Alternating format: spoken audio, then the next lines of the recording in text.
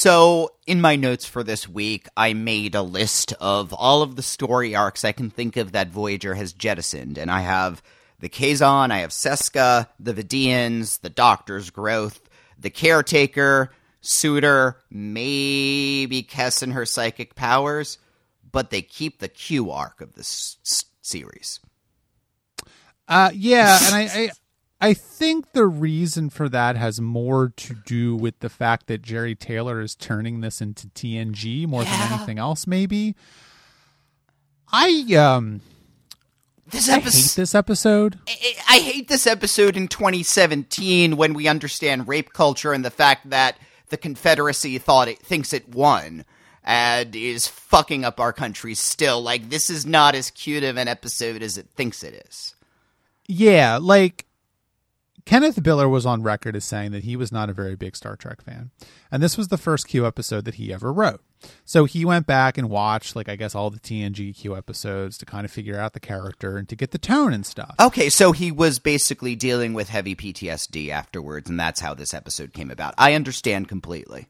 Yes, I think that's exactly what happened, which is also relevant to this week's Tuning In, which is being released in 2 days. But it is the case that I can see what they were trying to do with this episode, but I don't really understand why the tone of this episode is the tone of this episode. Like, if you look at Death Wish, that was a very serious, sober look at assisted suicide or letting someone die or whatever. And this episode is the subject matter is extremely serious. We are talking about the Q continuum, which is I think the one thing that the Voyager has done with the Q in terms of world building, because we knew about the existence of the Q continuum when we did the TNG podcast, but we never went there, and they've been there twice already. So that is the thing that the show is interested in, world building. Okay, fine. But the tone of it is just so off, because what you have is these omnipotent, omniscient beings who are, in a sense, destroying the galaxy in some sort of civil war. But it's played for laughs, and it's played as some sort of like, I don't want to watch Confederacy costume drama. And I have so many problems with this episode's, frankly, facile reading of the Civil War. It's just, I don't understand the tone. I don't understand the point. I don't know what they were trying to do with this episode. And yeah, we'll talk about the weird sexual rape culture of Q, but I don't know. I guess to explain what bothers me the most about this is the fact that Q and his side are at the beginning identified with the Confederacy. I mean, he's in a plantation house with Janeway. He's saying, she explicitly calls her a Southern belle. He's talking about how they're rebelling against so they're a separatist faction. They're supposed to be the Confederacy. We're forgetting that slavery existed for the purposes of this episode. Fine. Except at the end, then, when they're talking to the other general who is wearing Confederate gray and talking in a Southern accent, and he's the one who's, trying to execute them, and the cavalry come in, and it's the Federation and they're the Union, and they don't know what side Q is supposed to represent. They can't put the Federation in the Confederate uniforms because fuck the South and fuck the Confederacy, but they don't know what this is like an understanding of the Civil War where they never studied the Civil War, or maybe they had a middle school textbook. Look, I don't want to cast any aspersions on Kenneth Biller. I don't know what he knows about the Civil War. I don't know what he doesn't know about the Civil War. I think that, the most charitable and perhaps professional interpretation of what he decided to do in this episode with this Confederacy Civil War costume drama shit is he didn't think about it. Like, and this is obviously something that a lot of white people do. Which is, look at the all the clueless white people who are like, I don't know why the creators of Game of Thrones making a show where the Confederacy won the Civil War is objectionable. Why is that a problem? And you're like, well, A, it's a problem because it's one of the most it's one of the most cliche alternative histories ever. There have been so many novels and stuff already about it. B, the Confederacy kind of won. and C, the whole lost South myth is a real thing that a bunch of white nationalist alt-right KKK types go through all the time. So we don't need. Did you read that Coates article too? Because that was a really good article. Which article? The Ta-Nehisi Coates wrote basically Confederate does not deserve the benefit of the doubt was the title of it. Yes, yeah. If you want to go and actually read a very, very well thought out, very well written article about why the show Confederacy is a bad idea, go to the Atlantic and read Ta-Nehisi Coates' article about it or opinion piece about it. But we're not here to talk about Confederacy. He just didn't think about it. And he's like, oh, the Q are having a civil war. I live in America. This is an American television show. I am going to use Civil War iconography. And he just didn't think about it, which, I mean, I don't think he's a racist. I just don't think he thought about it. No, again, it's the old narrative of America started and there was slavery and it was very bad. And then we had the Civil War and slavery ended. And then, there were still a couple more problems. And then we had the civil rights and that fixed everything. I mean, this is the narrative that Kenneth Biller was living in and that a lot of us were living in until very recently. Again, I was naive enough to think that, when I was in college, when I got this random book just about, people who are still, keeping the Confederacy alive in the South. And I thought, this is a wacky book about a tiny subculture and who the fuck still has a Confederate flag? I mean, I was that fucking naive just because I was growing up very much in the North, very much in New Jersey where, it's a very different culture. To see this and I'm sure that's where Kenneth Biller was going around, particularly whether or not he likes Star Trek or not, whether or not Voyager is good Star Trek or not, it is still Star Trek, and there is going to be, I would say there would probably be a relatively liberal atmosphere around the Star Trek world at this point. So yeah, it comes off as very naive, this episode. Yeah, it comes off as extremely naive. I'm with you. And I think that you're right about, for example, when I was, studying the Civil War in high school, we did not learn about the Compromise of 1876 and the disputed election and, why Reconstruction ended and all that kind of stuff. Right. And so it is the case that I think there's a lack of knowledge amongst a lot of people still to this day about the really dark period of American history that was, from 1877 up until, the 1960s, basically another century where, after the disputed election of 1876, essentially what happened is that basically the southern states were allowed, Union. Well, I guess they weren't called Union at that point, but federal troops left the South and basically left black people to their own devices again. White Southerners basically figured out ways to improve upon the aims of slavery without actually having slavery in name only. And, created Jim Crow and created, lynching culture and created the KKK and all kinds of terrible things. And it was basically there is a reason why there are a lot of black people in Chicago, for example, because they all left the South. Sometimes I think maybe the South should have won or we shouldn't have fought the war. And therefore you have this tiny country which would have collapsed in on itself because, everybody could have said fuck you to it and we could have just let these people die. Oh, I mean, I don't want to turn this into a podcast about the Civil War, but this is how much I do not want to talk about the Q and the Gray. Yeah, I understand that impulse, but I also think that I do not want to abandon every single black person. No, I mean that's the other part of it. To a horrible life of slavery. So I think the war was right to be fought. I think that the problem was that Reconstruction ended entirely too soon, and the culture and society and government of the South basically had to be totally destroyed and rebuilt from the ground up, and that was unfortunately halted way too soon. And then we got the horribleness of the post-war period. No, so that's my own opinion. You can agree or disagree with me, but if you disagree with me, then you're probably a racist. So don't write us emails. But that's our problem with the iconography of the Q and the Gray. And this is not like again, it's like if you had Q dressing up in, Nazi uniforms and, waving around a swastika flag, and this is not just innocuous imagery to me at this point in time. It's true. It's not. And I don't know. I don't fundamentally know what this episode is trying to say. Again, I go back to Death Wish. I go back to the fact that was a very serious and sober and not played for laughs whatsoever look at a very interesting aspect of a very interesting moral question. And following up, I think it's too soon to follow up on that episode, frankly. Death Wish was very, very near the end of the second season.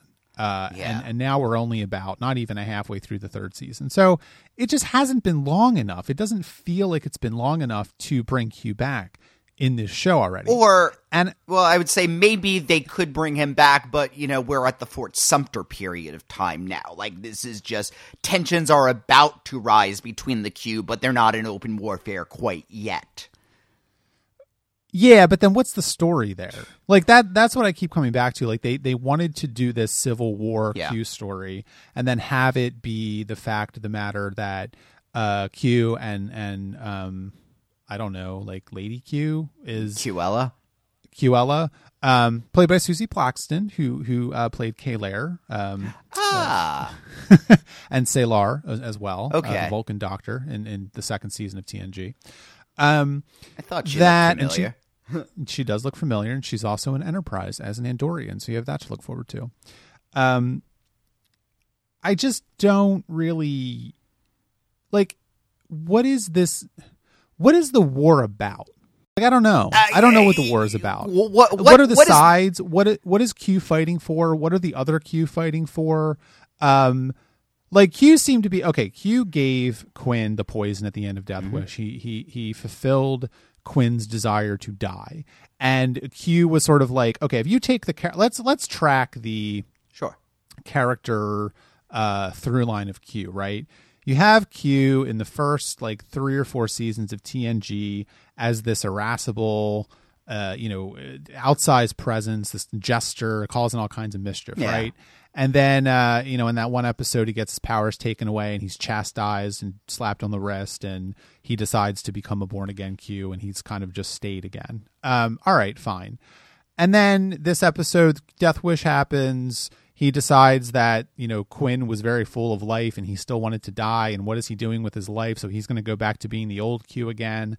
And so then the war happens because Q wants to be fun-loving, and he has a bunch of other fun-loving Q, and the other Q are the staid ones that don't want things to change. I guess that's what this is. But I'm spinning my wheels. I have to make this all up. Nobody in Death Wish is saying that the Q can't go out and enjoy life again. What they're saying is that a Q cannot choose to die. A Q cannot decide to end this, to end immortality. That is the threat. And now they're killing each other. I mean, Q doesn't want to die in this episode. If he did, he would just run right in front of one of their guns, and that would be it. That's not the issue here. And yet that is what the issue at the core of Death Wish is about. Well, right, but I think it's muddled, though, because what it seems to me is that Q kind of comes to the realization at the end of Death Wish that Quinn wanted to die because he felt like he was done and he couldn't do anything else. Whereas Q realized that if he was living like that, he may as well die. So he doesn't want to put himself in that position. So he's going to become the, mischief making Q again. And he's going to drag a bunch of other Q along with him. But most of the Q seem to be under the impression that that is still not the way to go, and that they want to sit around and read magazines all the time, or whatever the hell they were doing in Death Wish. Yeah, but the implication I got there was that they were just so bored with everything that they were just kind of like, I don't feel like going out. I mean, it didn't seem like they weren't. No, it didn't seem like they were saying, well, all the Q have to stay in the continuum. You can't interact with. I mean, if that was the thing, if Death Wish was the Q saying, we've seen it all, and now we're just going to remain here and not interfere with anything. That is something that Q would start a war over, yes, but they just seemed like they just got very anhedonic. Well, but that's, I think what you're missing, though, is that that already happened once, and they did tell Q to go back to the continuum and stop fucking around. So I think that maybe the war was head off by Q. You know, he didn't want that to happen again. I mean, again, I'm making this all up. I don't know. Yeah, the episode doesn't seem to have a clear understanding of what is going on. So I'm kind of filling in the blanks myself. But, you know, if we're presented with this episode, I just think it's a mess. I don't know what they were trying to do with this. I hate to say it, but the Q wants to have a baby part of the episode made a lot more sense. Now, it didn't make any sense that he would want to have that baby with Janeway. I could see him wanting to have a baby with Picard, frankly. Like swap Janeway out with Picard, and it makes complete sense. You know, yes, Q is obsessed with Picard, and as a Q, you know, gender is irrelevant. I mean, this is in sexual reproduction as we really know it, so of course he would want Picard to be the father of his child. I don't think I want to. Do we have to talk about straight people? We said we weren't going to do it. Well, that's why I'm trying to say, you know, Q is going to pick Picard. Now we're not talking about straight people anymore. We're talking about an agendered being. And it's okay. Yes, I agree with you, but that is not it's so 90s Star Trek. rapey. 90s Star Trek is still very wedded to the idea that whatever the gender presentation of the actor playing the role is going to be the reality. And so I think it would have been very interesting if Q decided he wanted to have a baby with Picard, but then this episode would not have happened because Picard is not on this television show. From your mouth to God's ears. Right, yeah. And Janeway is on this television show, and Janeway is a lady. So, of course, Q is going to come and be like, I want to have sex with you inappropriately. And Janeway is going to rebuff him in a funny way because sexual harassment is funny. Like, what the fuck? Yeah. I mean, it's stuff like this that you're like, wow, this was 20 years ago. Like, and I'm not saying things are like much better now, but at least maybe this was, I don't know that this necessarily would have been noticed by anybody but like hardcore feminists in 1996. That I think there's much more of a understanding now watching this episode in 2017 that the dynamic that Q and Janeway have in this episode is deeply, deeply, deeply problematic. Thanks to those hardcore feminists who noticed this and helped those ideas to percolate, frankly.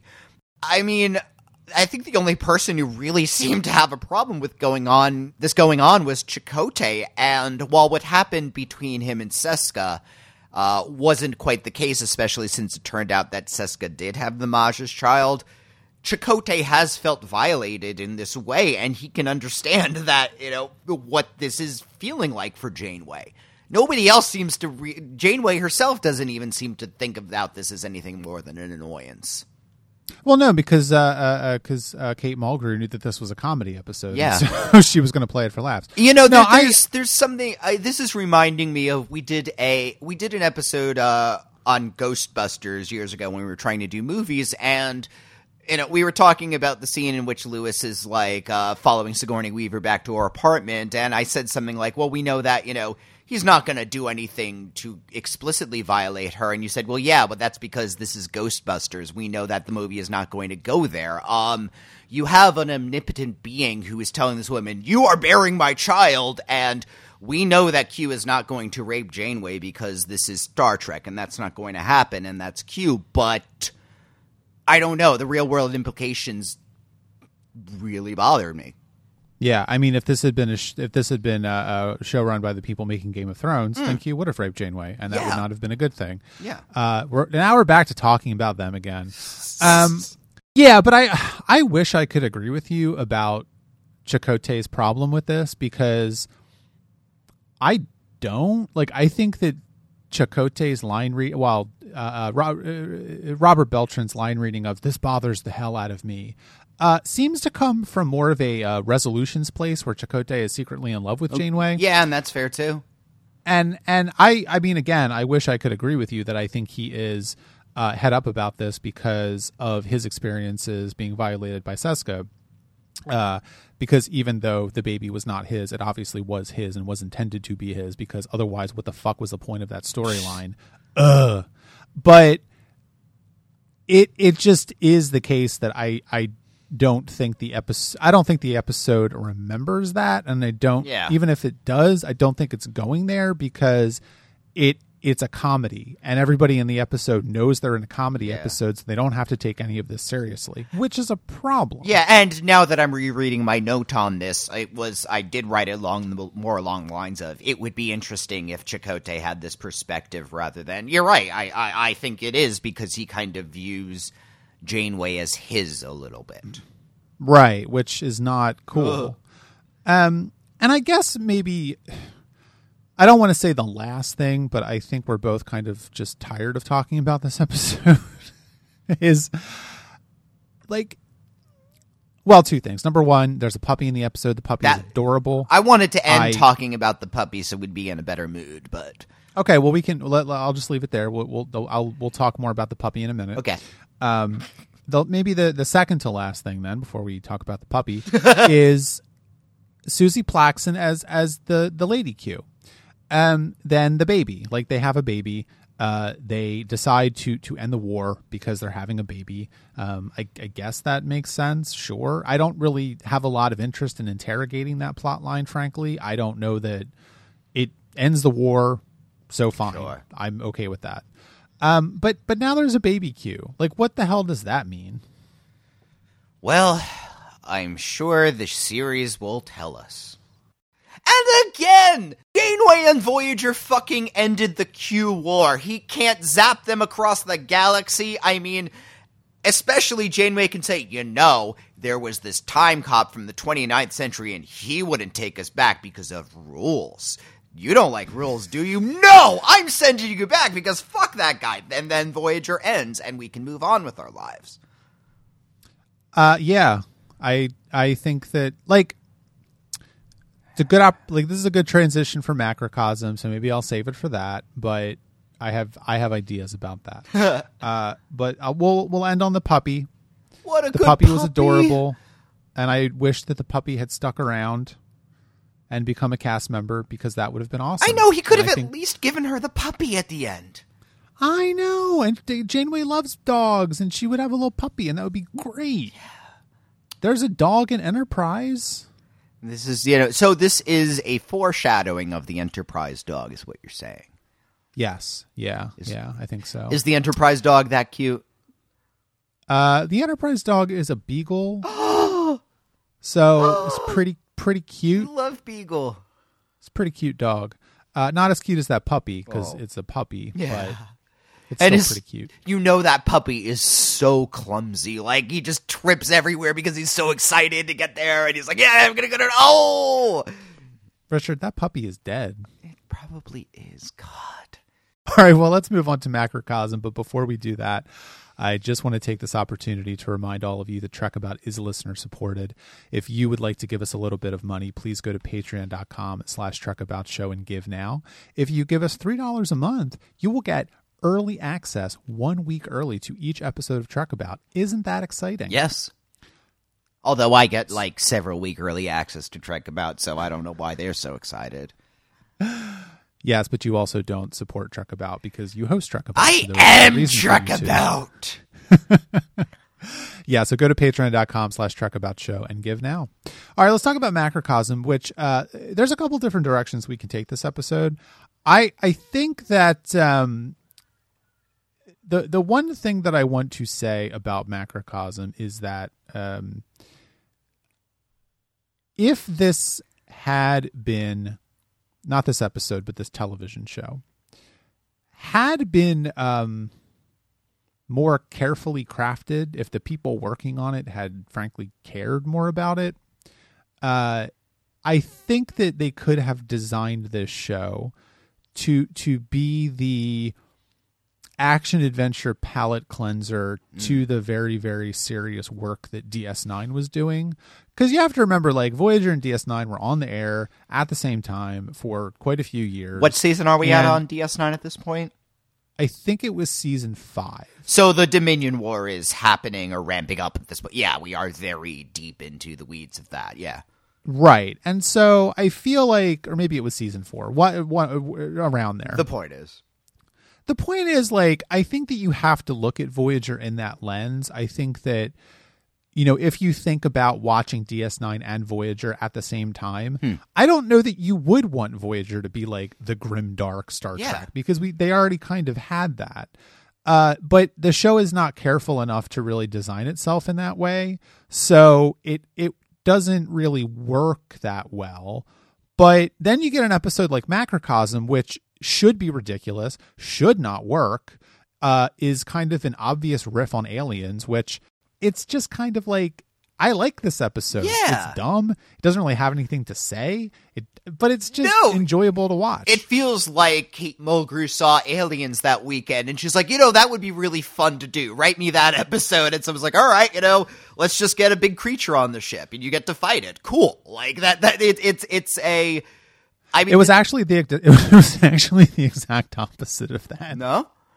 She didn't want to do this episode. Interesting, because she's like, yeah, I might look athletic, but I'm not athletic. I don't really want to run around the ship for 6 days. But hey, got to do what you got to do to get your paycheck. She did a very good job of it. And that's actually interesting. I wonder if that had anything to do with the structure, because I really like the structure of this episode, where it seems it's just going to be Janeway doing a bug hunt, and then you get these nice flashbacks interspersed as she meets the Doctor, and he explains what's going on. And it is one of those rare episodes where the what's going on was very satisfying. Again, this was a very well constructed episode. Yeah, it is. I mean, it was written by Brannon Braga, and again, Brannon Braga gets a lot of flack for destroying Star Trek, which I don't agree with. And I think that one of the things that I'm finding rewatching Voyager critically is that I'm liking Brannon Braga episodes. Yeah. I think he's still got it. And this episode is true to the characters. This episode obviously jettisons all of them except for the Doctor and Janeway, because that is basically what's going to happen to the show, and it is happening to the show in the 3rd season. But he does a really good job of structuring this episode in doing something that he hasn't done before, that we haven't seen before. And that it's just really entertaining, but it also has this kind of like a little bit, it's not experimental, but it's got a different structure than a typical Star Trek episode. And I like it all. I think it works really well.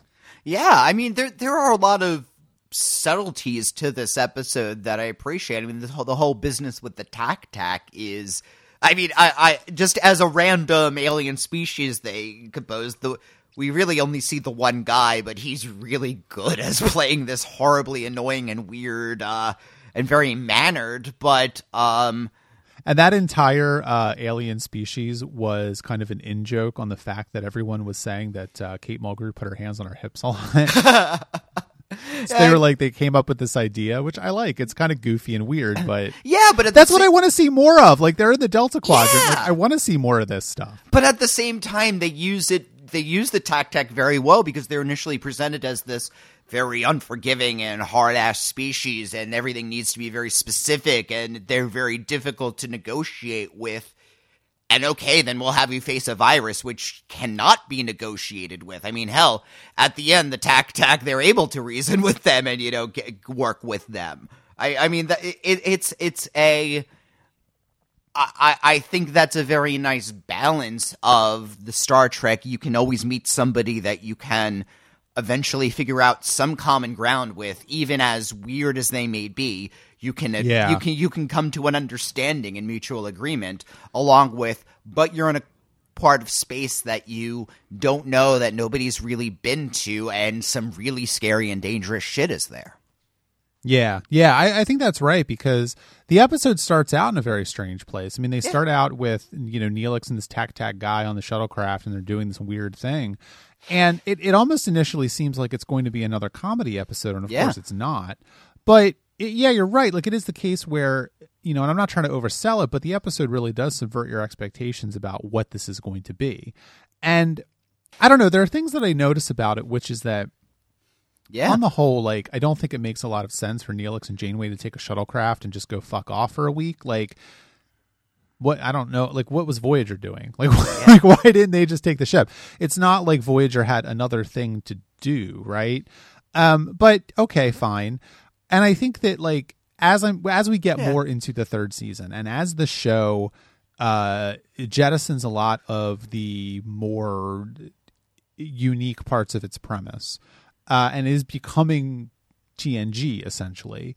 I don't know. It feels like the show, like, I'm enjoying the third season a lot more than I thought I was going to. I would agree with that. I mean, the show crashes spectacularly every few episodes. We have a Q in the gray, it does just totally shit the bed. But when I like the show when it's trying to be, again, that simple palate cleanser, when it's trying to be a show that's just we're lost in a weird section of space and we're going to have a monster of the week, and occasionally we'll have run-ins with the same species again. That simplicity, it works well when it's dealing with that, because I don't know, the show isn't interested in dealing with the major theme of its premise, that what does it mean to what do your values mean when you're in the larger world, when you've left your little subculture and now you're in the big city.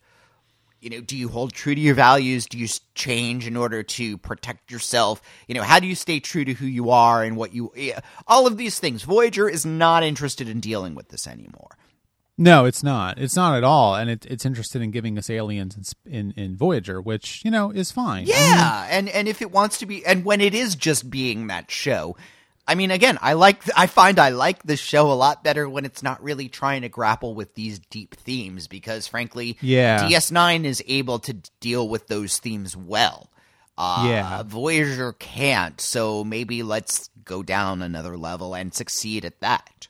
Yeah, I'm with you, because I think that Voyager, when it's not trying, it's a much better show in a weird way. It's that sounds kind of churlish. I mean, I don't think this episode is done very well, and I think that it's doing some things that are interesting that the show hasn't done before, right? And that Star Trek hasn't done before. I mean, Brannon Braga has always said that it was difficult to not repeat himself after a while. And yeah, this episode has similarities with a lot of other episodes, but it's not the case that he's doing exactly the same thing, and he is finding different riffs on it. I mean, just the fact of the matter that, for example, like an episode like Starship Mine, right, which had Picard in a similar situation, alone on the Enterprise, having to fight off some terrorists, right? And so you say, okay, well, it's kind of that kind of episode.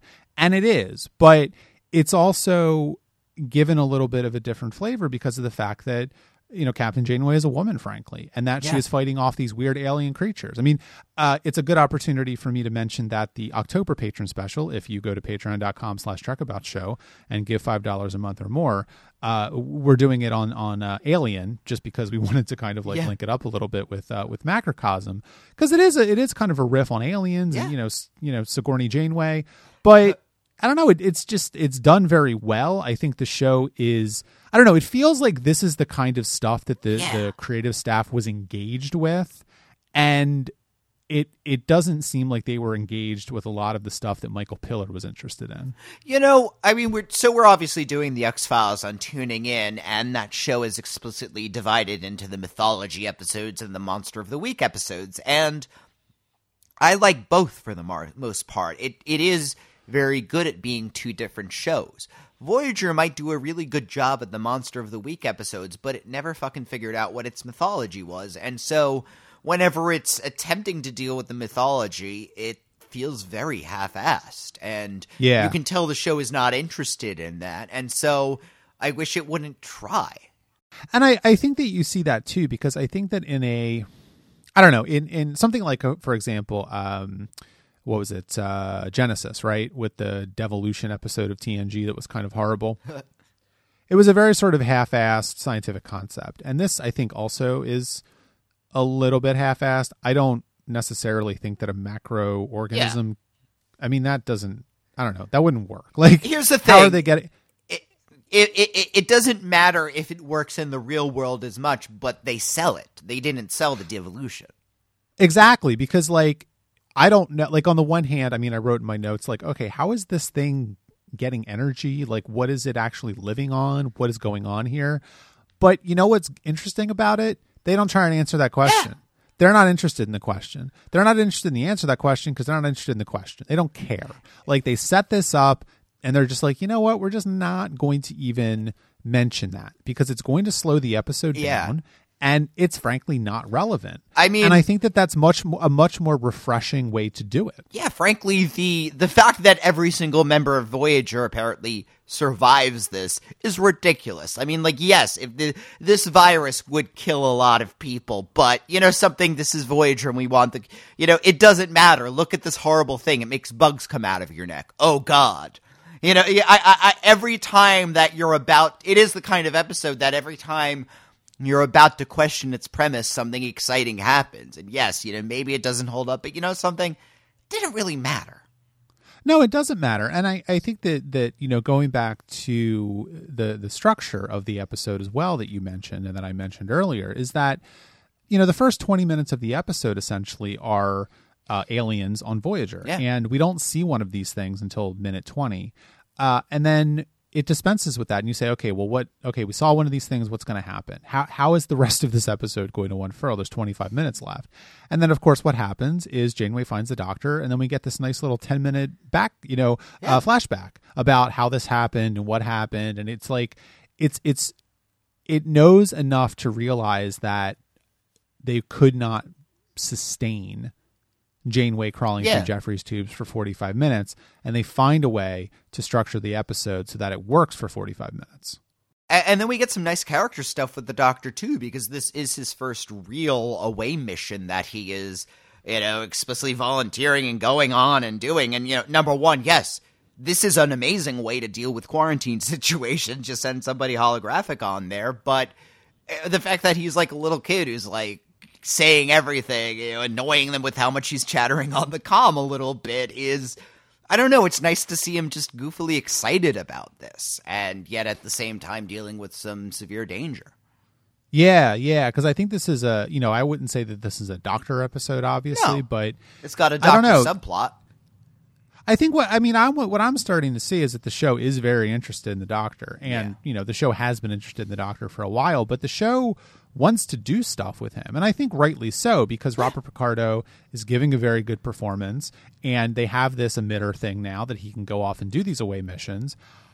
What I find interesting about the way the Doctor acts in this episode is that it's very similar to how Neelix acted way back in Phage when he lost his lung. Because that was a character that was not in Starfleet, did not ever go on away missions. He was very energetic. He was very like a puppy dog. Yeah. He was studying all the away mission manuals. And now we have another character that is going through a very similar set of circumstances. And, whatever your thoughts about Neelix are, I tend to like the character more than other people. But it is the case that in certain respects, this episode is kind of handing off that to the Doctor, because we get Neelix going through this very harrowing situation with the TAC at the beginning of the episode, with Janeway really praising his work, and with her saying, it might be time for you to get a promotion. Him, right. Like, she doesn't quite, but she almost does. So Neelix is kind of like being pushed up a level, and now they're passing that kind of storyline onto the Doctor, and I think that makes sense. It's the kind of thing, Neelix has no real official rank on the ship. He's not Starfleet. He has shown no real interest in being Starfleet, so yeah, Janeway can't promote him because he's not on that structure, but she can give him more responsibility in a way. She can give him a semi-official status, and again, in a way, it's an ersatz promotion. It is a passing of he's leveling up in this episode. She is acknowledging that, something you've grown from that weird guy who was on our ship, and you've really made a home for yourself.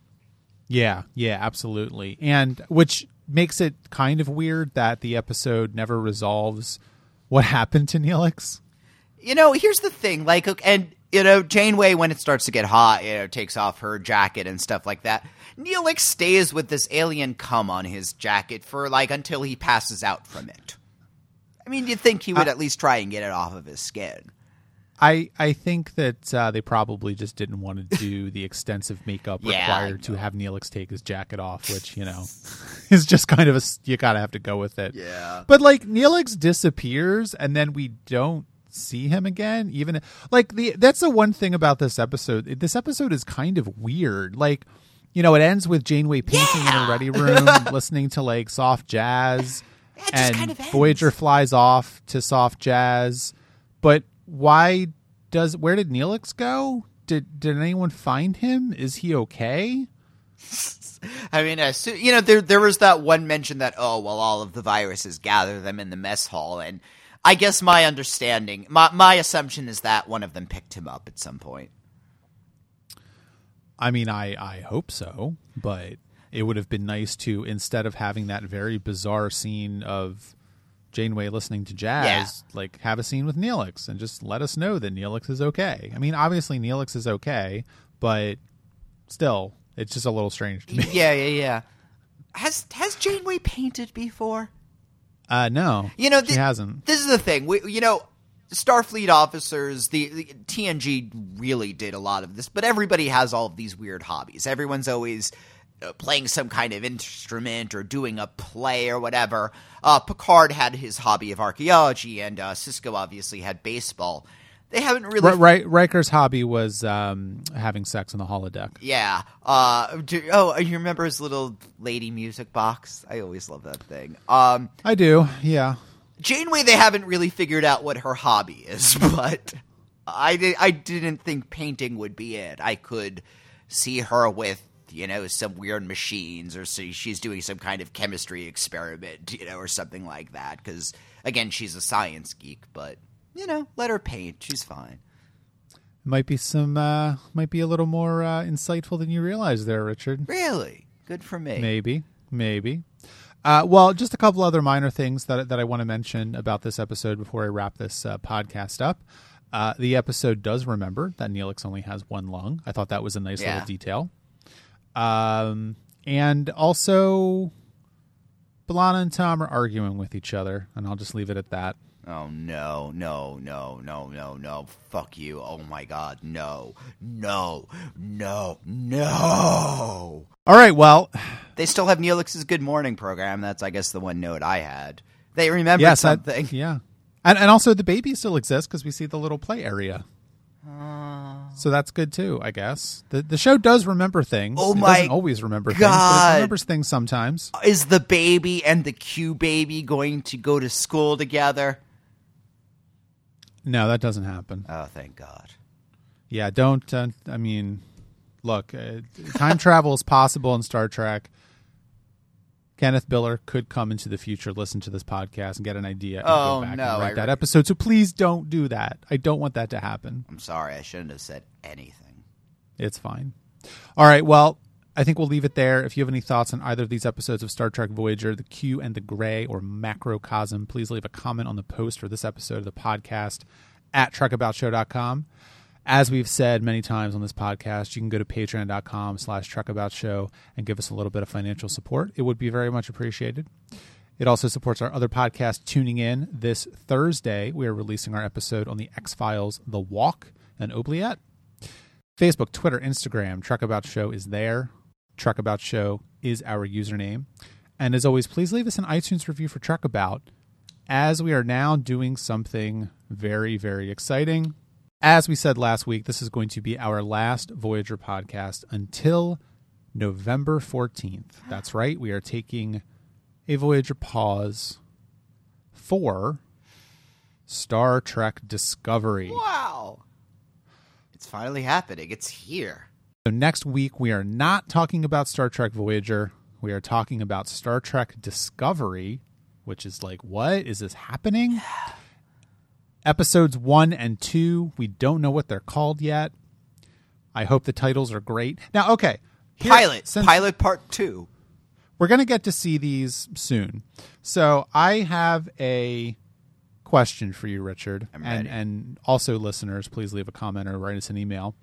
Do you think that Star Trek Discovery is going to have on-screen episode titles or not? If it doesn't, I think there will be a lot of outcry. That is not an answer to my question. I want Discovery to be a new Star Trek show. I want it to be good. I want it to be awesome. A lot, everything you hear about the cast is great.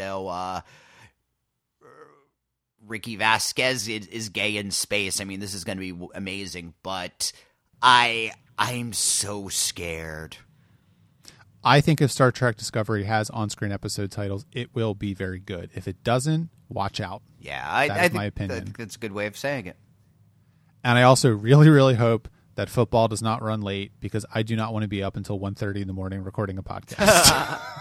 But if I have to, I will, because that is how much I am devoted to this podcast. This is, you just, if you're in Starfleet, you just got to do what you got to do.